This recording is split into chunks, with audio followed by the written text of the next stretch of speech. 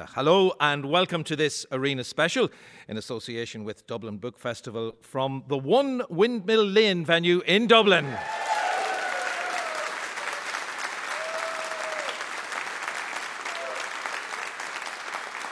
Tonight on the programme we will be speaking to two of Ireland's leading writers, recipient of the Rooney Prize, Dublin Literary Award and the Goldsmith Prize. Mike McCormack will tell us about his latest book, This Plague of Souls, while Paul Lynch will bring us into the frighteningly recognisable world of his Booker Prize shortlisted novel, Prophet's Song. And we'll have music from singer-songwriter Krea. Let us start with Paul Lynch, who's sitting in front of me here on the stage in One Windmill Lane. Already successful author of critically acclaimed and prize-winning novels, when his literary reputation skyrocketed, one would have to say, I think, thanks to the latest novel, Prophet's Song, being shortlisted for the Booker Prize. He is now one of three Pauls on that shortlist for the prestigious prize, including our own Paul Murray, the American Paul, a man called Paul Harding, the other finalists, not a Paul among them, being Chetna Maru, Jonathan Escoffery and Sarah Bernstein. Prophet's Song is a nightmare's vision of what just might happen as a society collapses, as seen through the eyes of a mother fighting to hold her family together. Please welcome Paul Lynch.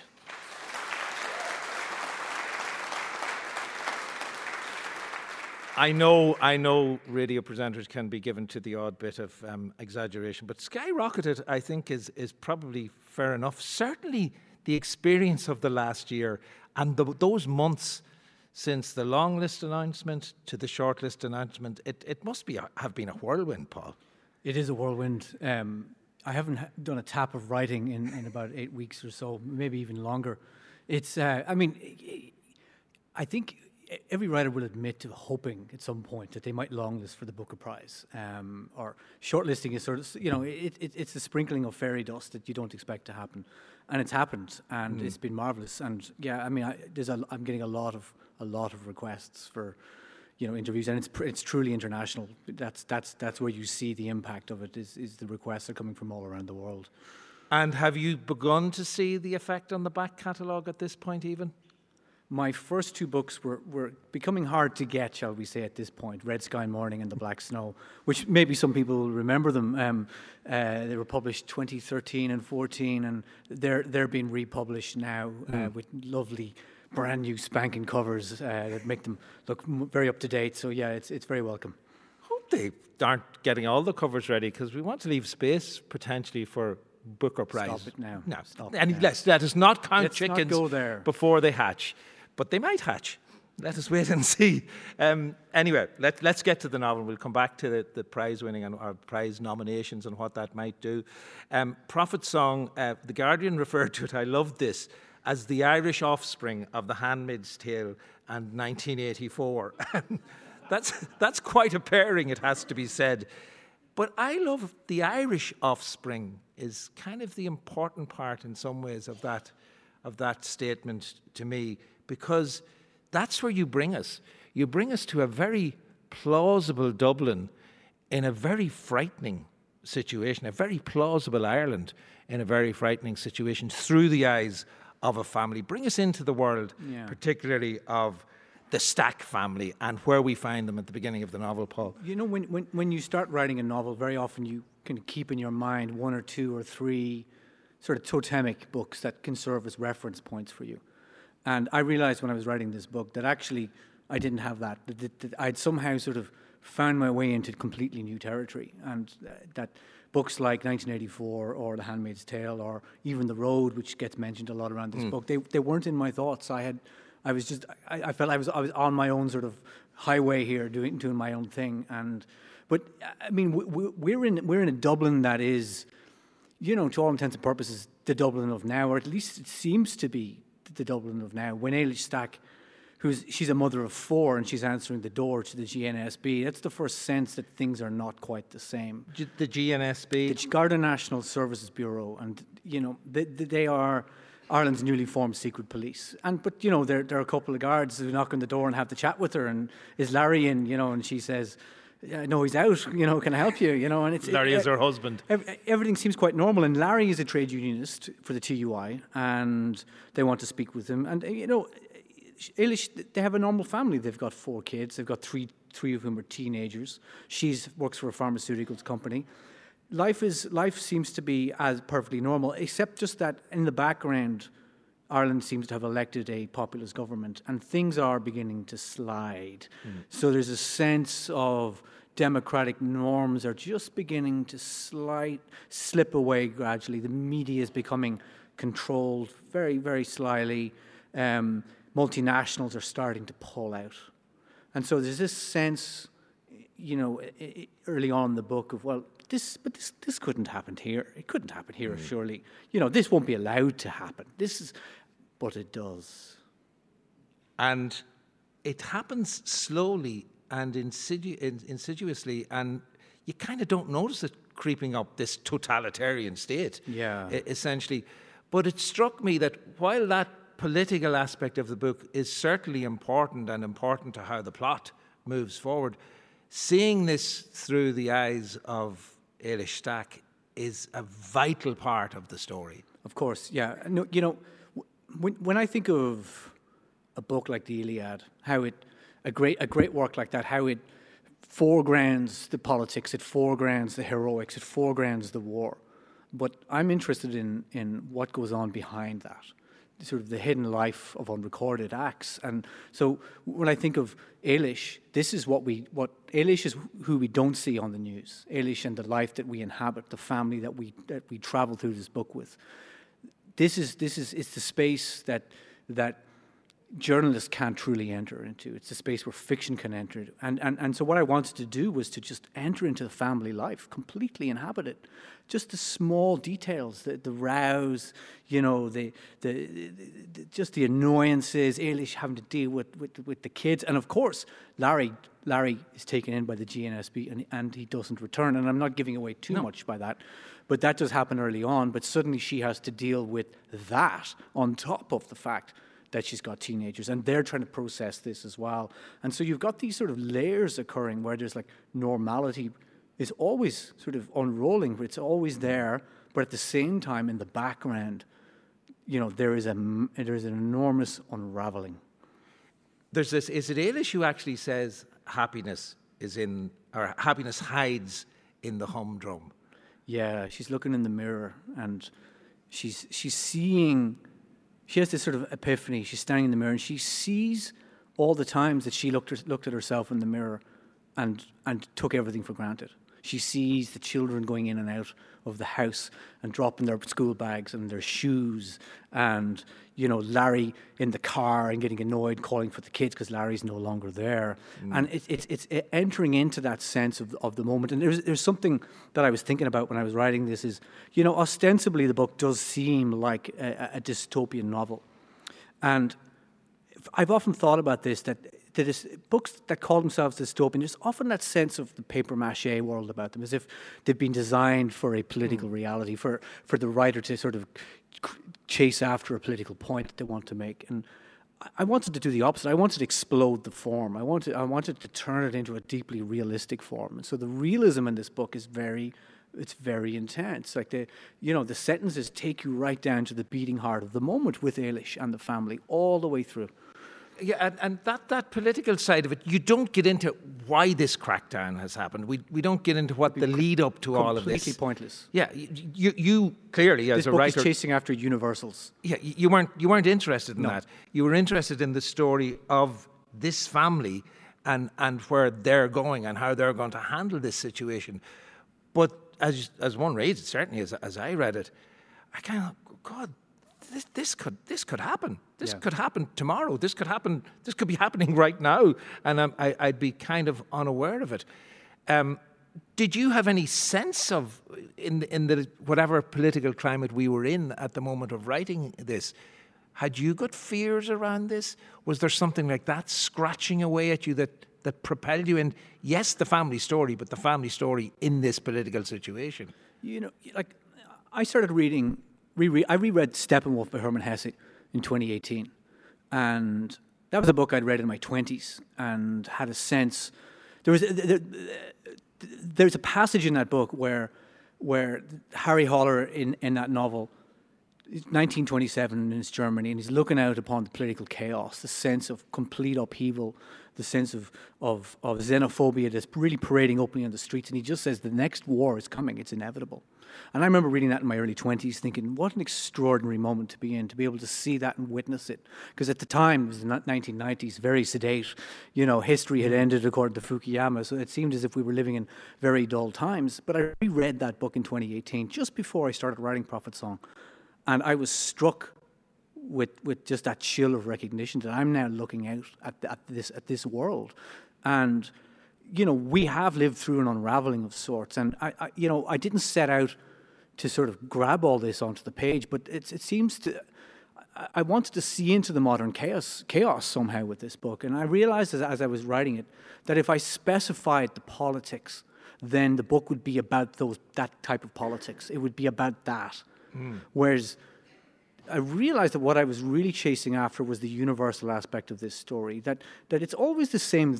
The politics can change, but it's always the same methodology that gets us to this place where Eilish and her family are subjected to what they're subjected to. And so for me, it was more interesting to pay attention to their life and what it is they end up having to take on. Yeah, and what they're subjected to is we have the dad who's missing, who may turn up at some point or may not turn up at some point. We just don't know as we're reading. There's a strong kind of plot element there that you have that wonder there. There's an older son who similarly could or may not be involved in rebel activity. We don't know because there's the government forces, there are the rebel forces. But it really did strike me that, yes, you're writing about a Dublin, yes, you're writing about an Ireland of some kind. But I remember hearing you spoke to me about historical fiction and how, when you write about anything that's in the past, of course you're writing about the present moment. It's a refraction. Yeah, somehow today is going to be present. So when you're writing about today's, or whatever moment this is, this Ireland, this Dublin that's in Prophet Song, to what extent do you think you were writing about other conflicts, other situations in other parts of the globe by concentrating on this imagined Ireland? When we were getting ready to publish this book, there was an epigraph that I wanted to use from Cormac McCarthy's The Crossing, where the line says something to the effect of, that people believe that the narrator's task is to choose from the many stories that are available, but really the task is to make many of the one. And that was the goal, and we couldn't get the line permission. We couldn't get the permission because Cormac McCarthy was dying at that time, and sadly he passed away. But I realized that that's what I was doing. That the book was able to speak to multiple political realities all at once, and so that sort of sense of the timeless in the present. I mean, is it counterfactual? Is it set in the future? I don't specify. The closer you get to the mythic, the more freight that it can carry, the more universal it can become. But there's a moment in the book, so society is breaking down, decisions have to be made, families decide, will we leave, will we go to relations who are living, in Eilish's case, in Eilish's case, she has a sister in Canada, could she get out, could she get to there? What does she do about Larry, her husband? What does she do about all of that? But there's a moment when there's this idea of things are pretty bad. There are bombs. You don't know what's going to happen if you go down to the shop. You don't even know if the shop's going to be there and if there's going to be anything in the shop when you get there. But there's talk about a humanitarian corridor being opened from Lansdowne Road through the Port Tunnel.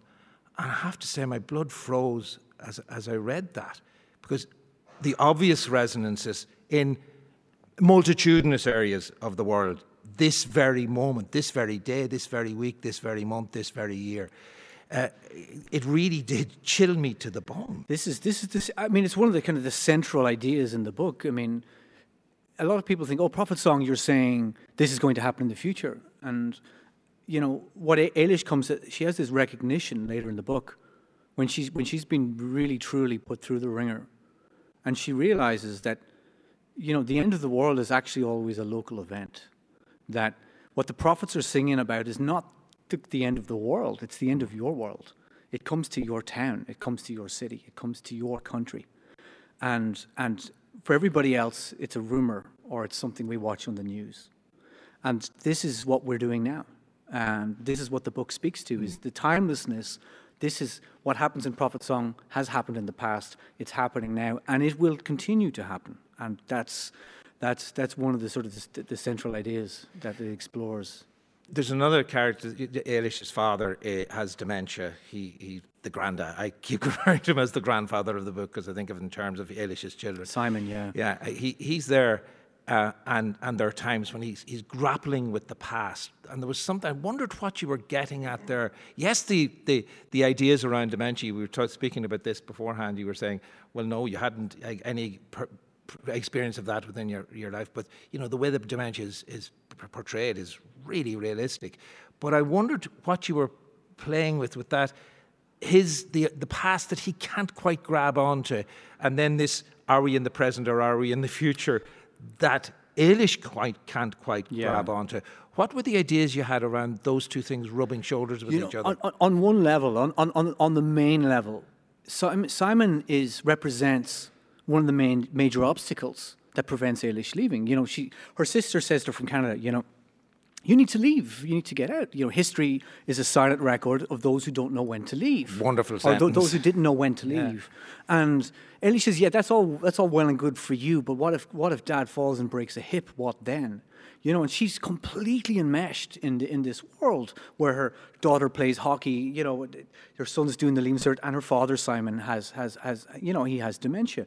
And what's really interesting about that is he has these extraordinary moments of lucidity. So the past is sliding, and his grip on the past is sliding, and the past that's sliding from him is the past that we know now. It's the world of liberal democracies that we have grown up with, and that's beginning to slide away. There's a transition occurring, and yet he has these moments of astonishing clarity, where he comes around and he says, "Eilish, you need to get out. This is happening now.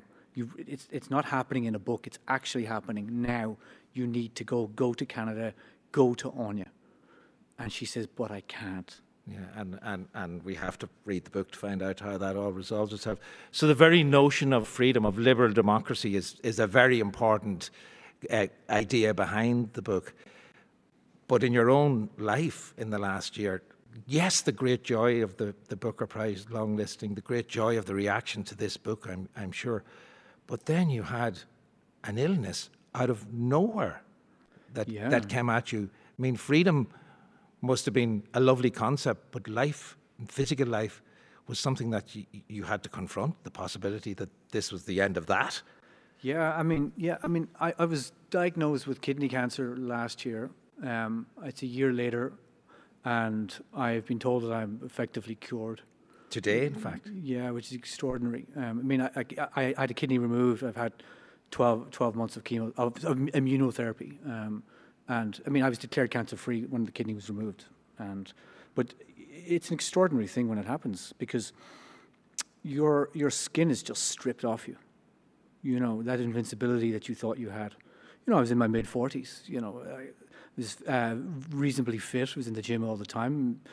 I ate a very clean diet. I looked after myself. So I just thought that's the last thing that's ever going to happen to me. These things happen to somebody else. And all you need to get what I had is a kidney. That's unfortunately the truth of it, is we're all susceptible. But a year later has been a profound year for me, and I'm better for it. There's no doubt about it. I see the world very differently. I think if you're a writer, you do look at the world you tend to come at it more with a deeper sense of awareness. Say we're kind of deconditioned a little bit, writers. To write a novel, like Mike McCormack. So I'm looking across over there. Hi, Mike. To write like Mike, you need to be deconditioned. The veil of familiarity needs to have fallen away. And then to go through what I've been through, that gets deepened again. You said to me, don't go anywhere near saying anything about prizes. It's not about even counting chickens before hatched. Don't even count the chickens that have hatched. I don't even think about that. Yeah. I just feel very fortunate to be where I am now.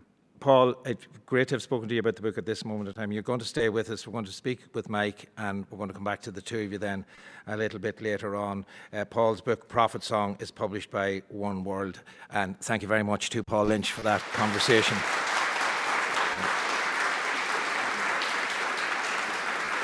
Time for some music now. And Krea, singer-songwriter from Bray, County Wicklow, no stranger to the Irish music scene, released 2 #1 albums during her time with the indie band Wyvern Lingo. She's also collaborated with artists such as Denise Chaya and Hosier. The first song that you're going to, this is your first solo project. This is what this is, Krea. The Callows is the first song that you're going to sing first. Tell us a little bit about that. Sets us up very nicely, I think, for the West of Ireland man that we'll speak to after the break. That's right, yeah. Well, my mother is from Shannonbridge, County Offaly. I don't know if there's any Midlanders in the audience today. Oh, there are. Yeah. Great. The entire of Shannonbridge travelled up tonight. But I love that part of the country. I think it's a really underrated part of the country. And particularly where she's from, where the Shannon is really beautiful and wide at Clonmacnoise, which you might know. There's a grassland area called the Callows, and it's where the river floods the sort of marshy grasslands, and it's really beautiful and really tranquil, and it inspired this song that I wrote. Well, let's have it then. The Callows from Krea. Thank you. This loneliness won't let me be, won't cut me free. Instead, it's dragging me behind it, and I don't have the strength to fight it. I know the things that make me smile seem so futile. My head is begging me to fix this, but I feel numb and listless.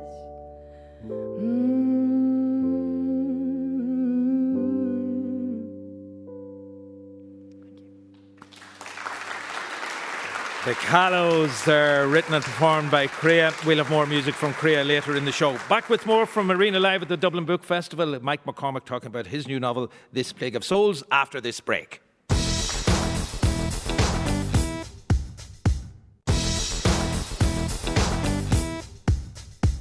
And welcome back to One Windmill Lane in Dublin and this Arena special programme coming to you live from the Dublin Book Festival. Now, before the break, we spoke to Paul Lynch about his novel Prophet Song, which is shortlisted for the Booker Prize, and we will chat with him again a little later, as I said. But now it's time for the second author of the night for us this evening. This Plague of Souls is Mike McCormack's follow-up to the multi-award-winning Solar Bones. In This Plague of Souls, we hear the story of Neelan, a Mayo artist, possibly turned scam artist, who returns home after his trial collapses following a long time on remand. His wife and his child have disappeared. A mysterious stranger keeps ringing him, offering information about his family in exchange for details of Neelan's activities. All of this is played out against the backdrop of a national emergency where a growing sense of threat pervades and questions are as potent as answers. In fact, there probably are more questions in this novel than there are answers, I think. Please welcome Mike McCormack.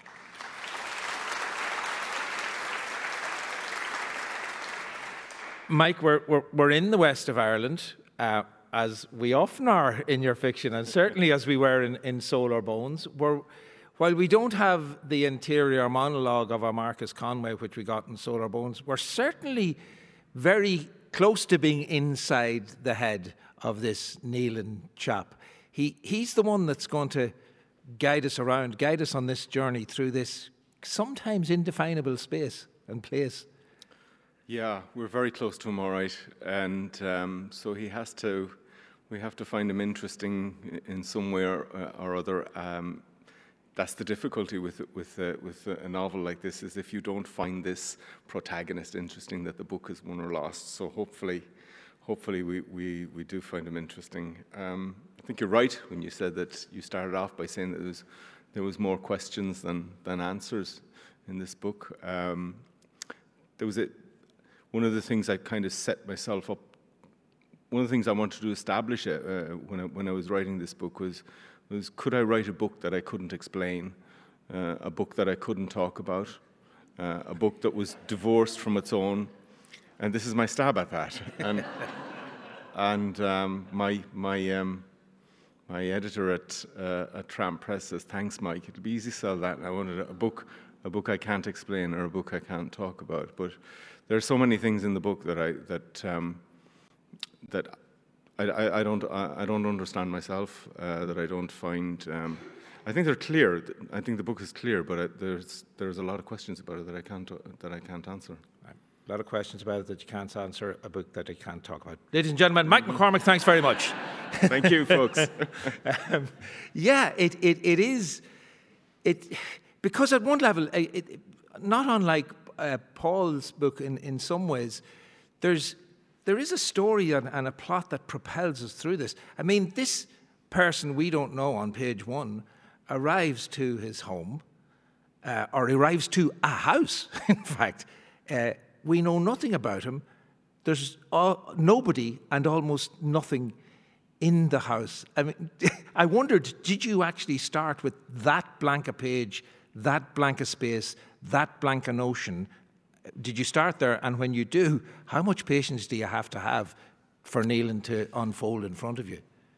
Yeah, I did. My books my books always start with a visual image. I can't think of any of the books that have started with a voice or a sound. They've always started with a visual image, and this one began with a man crossing the threshold, opening the door of a house. Turns out to be his own house, and the next thing, his phone goes off in his pocket.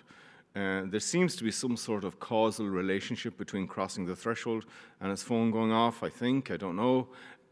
If he had stood outside, would the phone have gone off? I don't know. But the phone goes off as he comes inside.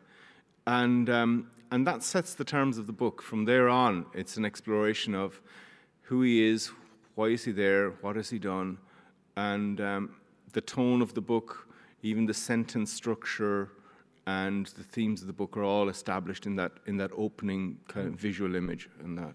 Yeah, but it would be wrong to give the impression that what you do then over the next 170 or 80 pages of the novel is that you unfold perfectly who he is, why he's there, and what has happened to him in his life. It's not about that. It seems to me it's about something else. And you probably can't answer that question. This book forms a part of a meditation is a second part of a meditation on men building the world. How men go about building the world, and how they go about building worlds that they can't live in. And I became very interested during part of the composition of this book. It began a long time ago, back in 2012, I think. I'm still in the process of tidying up after it in my computer in my office and that. And I noticed that the first files on this go back to 2012, which is about 11 years ago. And there's a marked difference in what happened when I started out being a meditation or being an examination of how worlds come apart, how they fall apart. But as I progressed through the book, as I stuck with it down the years and that, it became an examination of how do we put the world back together? How does it, when it has fallen apart, when it's gone to a shambles, how do we put it back together? Who's going to stand up and put it back together? Who has the right to put it back together, and at what expense is that done? And that became a part of this book's a thematic part of it. The book is, in some ways, it's about two men go looking for something, okay? So if I was asked to explain it, I'd say it's about two men who go looking for something. One goes looking for his wife and his child, and the other seems to go looking for God. And God says, I can't help you. That's really what leads them to this. Those two desires lead them to this conversation in a hotel lobby. And the other man, Neelan is the man looking for his wife and his child. The other man is this guy who's on the phone. Yeah, he's got a guy who's been making phone calls to him and who seems to hold out the promise to him that if you come and talk to me, I can tell you where your wife and child is. All I want is a few pieces of information. And when he gets there, it turns out that he wants a lot more than that. He wants Neelan to admit to certain things, and Neelan just goes, "I can't help you." He doesn't deny that he doesn't claim any responsibility for them, but he doesn't deny that he did them either. So at the end of the book, I'm no I'm no wiser at the end of the book whether he did these things or not. Yeah, because I don't think I'm giving anything away to say that there are questions around cybercrime, certainly in the novel, that those things are raised their head. There's questions about identity theft and that. That's a story that, you know, that I have a kind of a personal involvement with. The advance for my very first novel was stolen. Okay, so this goes back about 25 years. It comes from a time when publishers posted you checks, and they dropped on the hall floor. So the advance for my first novel was stolen, and I had to go chasing it. And I ended up going to a bank and finding they had Xeroxed an identity. They had photocopied an identity, and there was this lad looking back at me, whom I did not know for Adam, but he was Mike McCormack. And had the check been cashed? Check had been cashed and gone and everything. And but I got it back. I got it back through. I just happened to mention to a lawyer, and he says, "I'll sort that out for you." And sure enough, he did. He sorted out with a couple of phone calls on that. Whereas I really did not know what to do or where to go with it or that. So that's kind of there is a personal kind of a link with that theme, in that respect, which kind of. But we are in the west of Ireland. I mean, there's no question. The landscape, the way you describe where we are, you know, there's no question. Yeah. We are in Mayo. Yeah, we are. There's no denying it.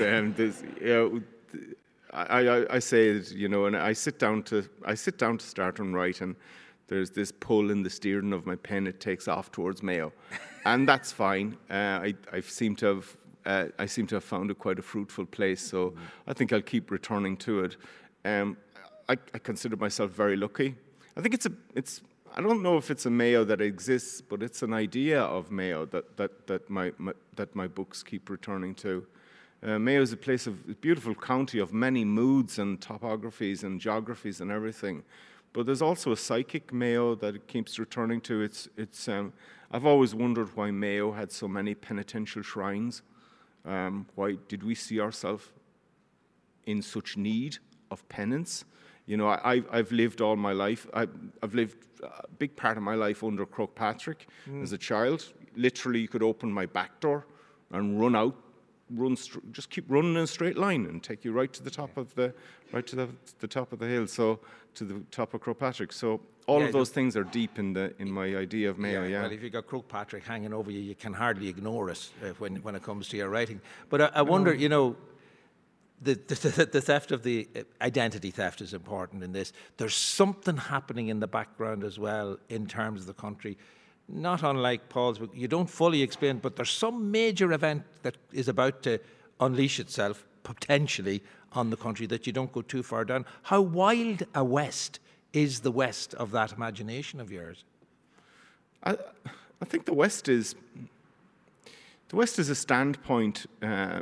It's an imaginative standpoint, and the world looks bigger from there.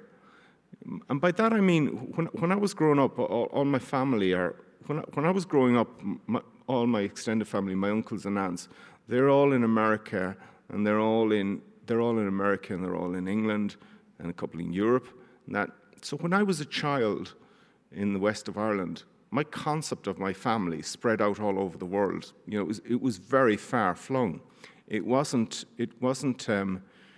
We grew up with very big horizons. My family stretched from there to Kilburn to New York and all sorts of things. So the west of Ireland was actually a very big place, even though geographically it was small, and that relative to the rest of the world, to me actually it was immense.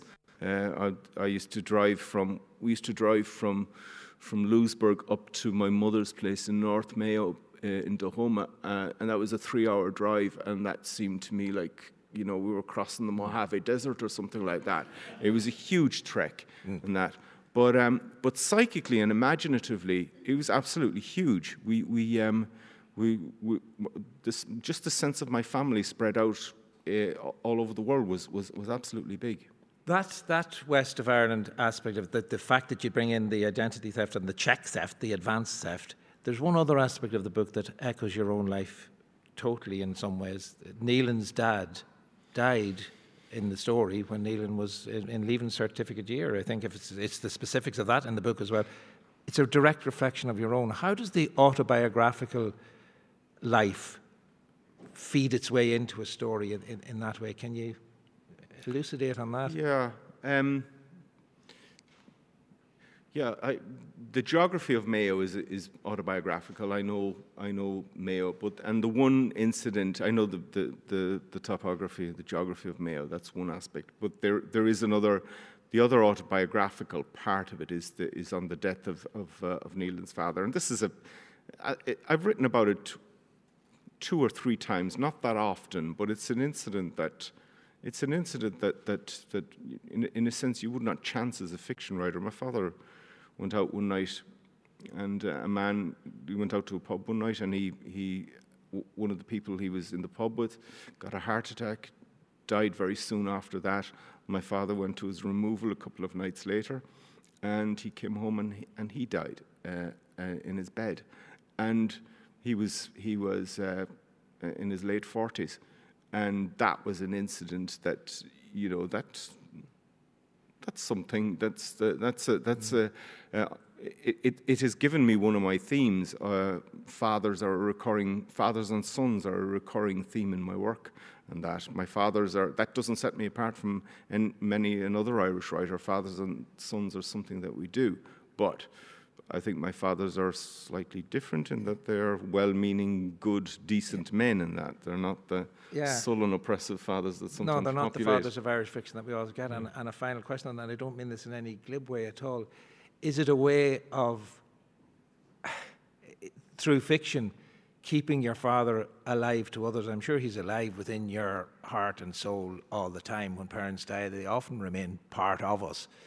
Is it a way of keeping him alive to others by having him in the books? Not that it would be as crass to go, I'm going to put my dad in here now. Of course. I think it's a hankering after, a continual hankering after a father and a father figure. You have to distinguish the man that stands up and walks around, the Mike McCormack that stands up and walks around, and then the Mike McCormack that sits down to write novels. And they're two very different people. One thinks about other things, and the other fellow's just getting on with his life. I don't go around thinking about the loss of my father or anything like that. I think of my father, but when I sit down and start writing, it seems to be a thing that recurs again. Not too much, but now and again, enough for it to make it kind of an ongoing ticking presence in that in my work. Yeah. I'm sure the Mike McCormack that walks around is quite happy for the Mike McCormack that sits down and writes to be able to talk about his dad in that way, and it's certainly very touching to read about it in the way that you do it. So Mike's book is called This Plague of Souls, published by Tramp Press, wonderful independent press that we might talk a little bit further about in the third part of the programme. But before that, let's go to another song from our musical guest this evening, singer-songwriter Krea. We're going to take another track from the EP, The Callows. This one is called Grief. Finding your way through the winter, feeling your hands coarse and splintered. Have you felt the time pass by? These December skies. Thank you.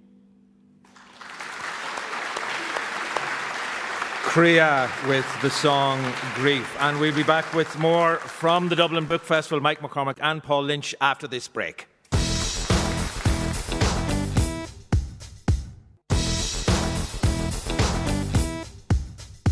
And welcome back to the Dublin Book Festival and this Arena special coming to you live from One Middle Lane in Dublin. And I'm delighted to have Paul Lynch and Mike McCormack both together on stage. Yep, thank you very much.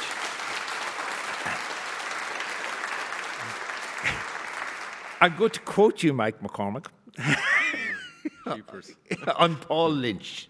This is what you said. And at the occasion of the launching of his book, Grace, Paul Lynch doesn't look like the kind of guy that writes novels set in Donegal or at least historical fiction version of Donegal. He looks more like an Italian actor or an off-duty musician. Did I write that? I put it to you, Mike McCormack. Do you stick by those words as we look at him here in his very fine suit and orange socks for the listeners at home? Black suit, orange socks. Black suit, orange socks. I'm on board with the orange socks. It's the shoes that I'm not so gone on. No, I mean, Paul, I am halfway through Paul's book, through Paul's current book at the moment, and it's a terrific read. And go back and discover it. Go back and discover his catalogue. I had the pleasure and privilege of launching Grace about 4 or 5 years ago. 2017. 6 years ago. Yeah. And that is it. That book has a physical presence and just a vividness that I think that was the book where Paul kind of jumped out at me. Go, all right, he's onto something here. So no, it doesn't matter that he looks like an off-duty musician. He's a brilliant writer. Well, I kind of am an off-duty musician. Just I have a few guitars, so that kind of counts. Though. So is there another whole imaginative and creative life to Paul Lynch? I did actually think at one point I would be a musician, but we shan't speak of that. What now. were you playing? Guitar? I was in a few bands in my time. Yeah, I was a guitar player. What sort of thing did you do? Oh my gosh, let's not go there. Let's move on. Please let us go there. Your questions are much more interesting, Mike. Way more interesting. Moving on, Mike. You mentioned to me during the break that in fact Grace had won the Krea Book of the Year, wasn't it? It was the Krea novel. It was the Krea Group Irish Novel of the Year. Yeah, because obviously the Booker Prize shortlisting is such a big thing. But Mike has all the gen on what to do with award wins. I remember you telling me, Mike, about the moment you heard that Solar Bones had won what was the International Dublin Literary Festival, the International Dublin Literary Award, then called the Impact. It was much easier. Do you remember this? You were outside the house. I think you'd either got a text or an email confirming the win, and you weren't sure whether you should go in and break the news or not. No, I got it at a bus stop, and I took the call from Lisa Cohn, my editor at Tram Press, and I said, "Okay, right, thank you." And then I got on the bus and I went home and I was thinking about it, and as I was walking up the drive to my house, I saw Maeve, my wife, inside the window, and I said, "Geez, I better get this right." So I sat down on the wall outside and I rang up Lisa again. I said, "Lisa, did you really ring me up and tell me that I have won? Can I go in and give that news to the house?" And she said, "Yeah, that's true. You did. I did ring you up and tell you that." Yeah, I could not believe it. I was that startled by the whole thing. I hope you have such a moment, Paul, in a few weeks. Because you won't be able to look at it on the phone and check. It will be an announcement and a big dinner. Room, yeah. So that's, and you have to put on, have you a poker face ready for that? I'm not expecting to win it, to be honest with you. And so if the mad thing was to happen, it's to happen. Yeah. You know, I think it's terrifying winning the Booker. You'll lose a year of your life on it. I think pretty much is would happen. So you'd be signing it'd be a year in which you would be doing no writing. No writing at all. We're here because we're actually writers. We like to actually get to work, you know. One thing that I wanted to, obviously in the case of Solar Bones, there was the Impact. There was also the Goldsmith Prize, which is about, I suppose, experimental writing. Solar Bones famously one long sentence. We didn't get to this in the writing of your book, Paul, that you don't separate out the dialogue or you don't separate out paragraphs. You have, it's in blocks. Yes, there's white space between the blocks, folks, and there are chapter numbers, if you like. How experimental a move was that for you, or what was the idea behind that? Well, it's not that experimental, actually. There's a lot of fiction has been published like that. The key thing that's important is, and I think all readers should ask themselves, is why is the writer doing this? What choices have been made here? And I think I ask myself these questions all the time when I see if a writer has made a decision to do something unusual. I think that it must be justified in some way. It must speak to a meaning of some kind in the text.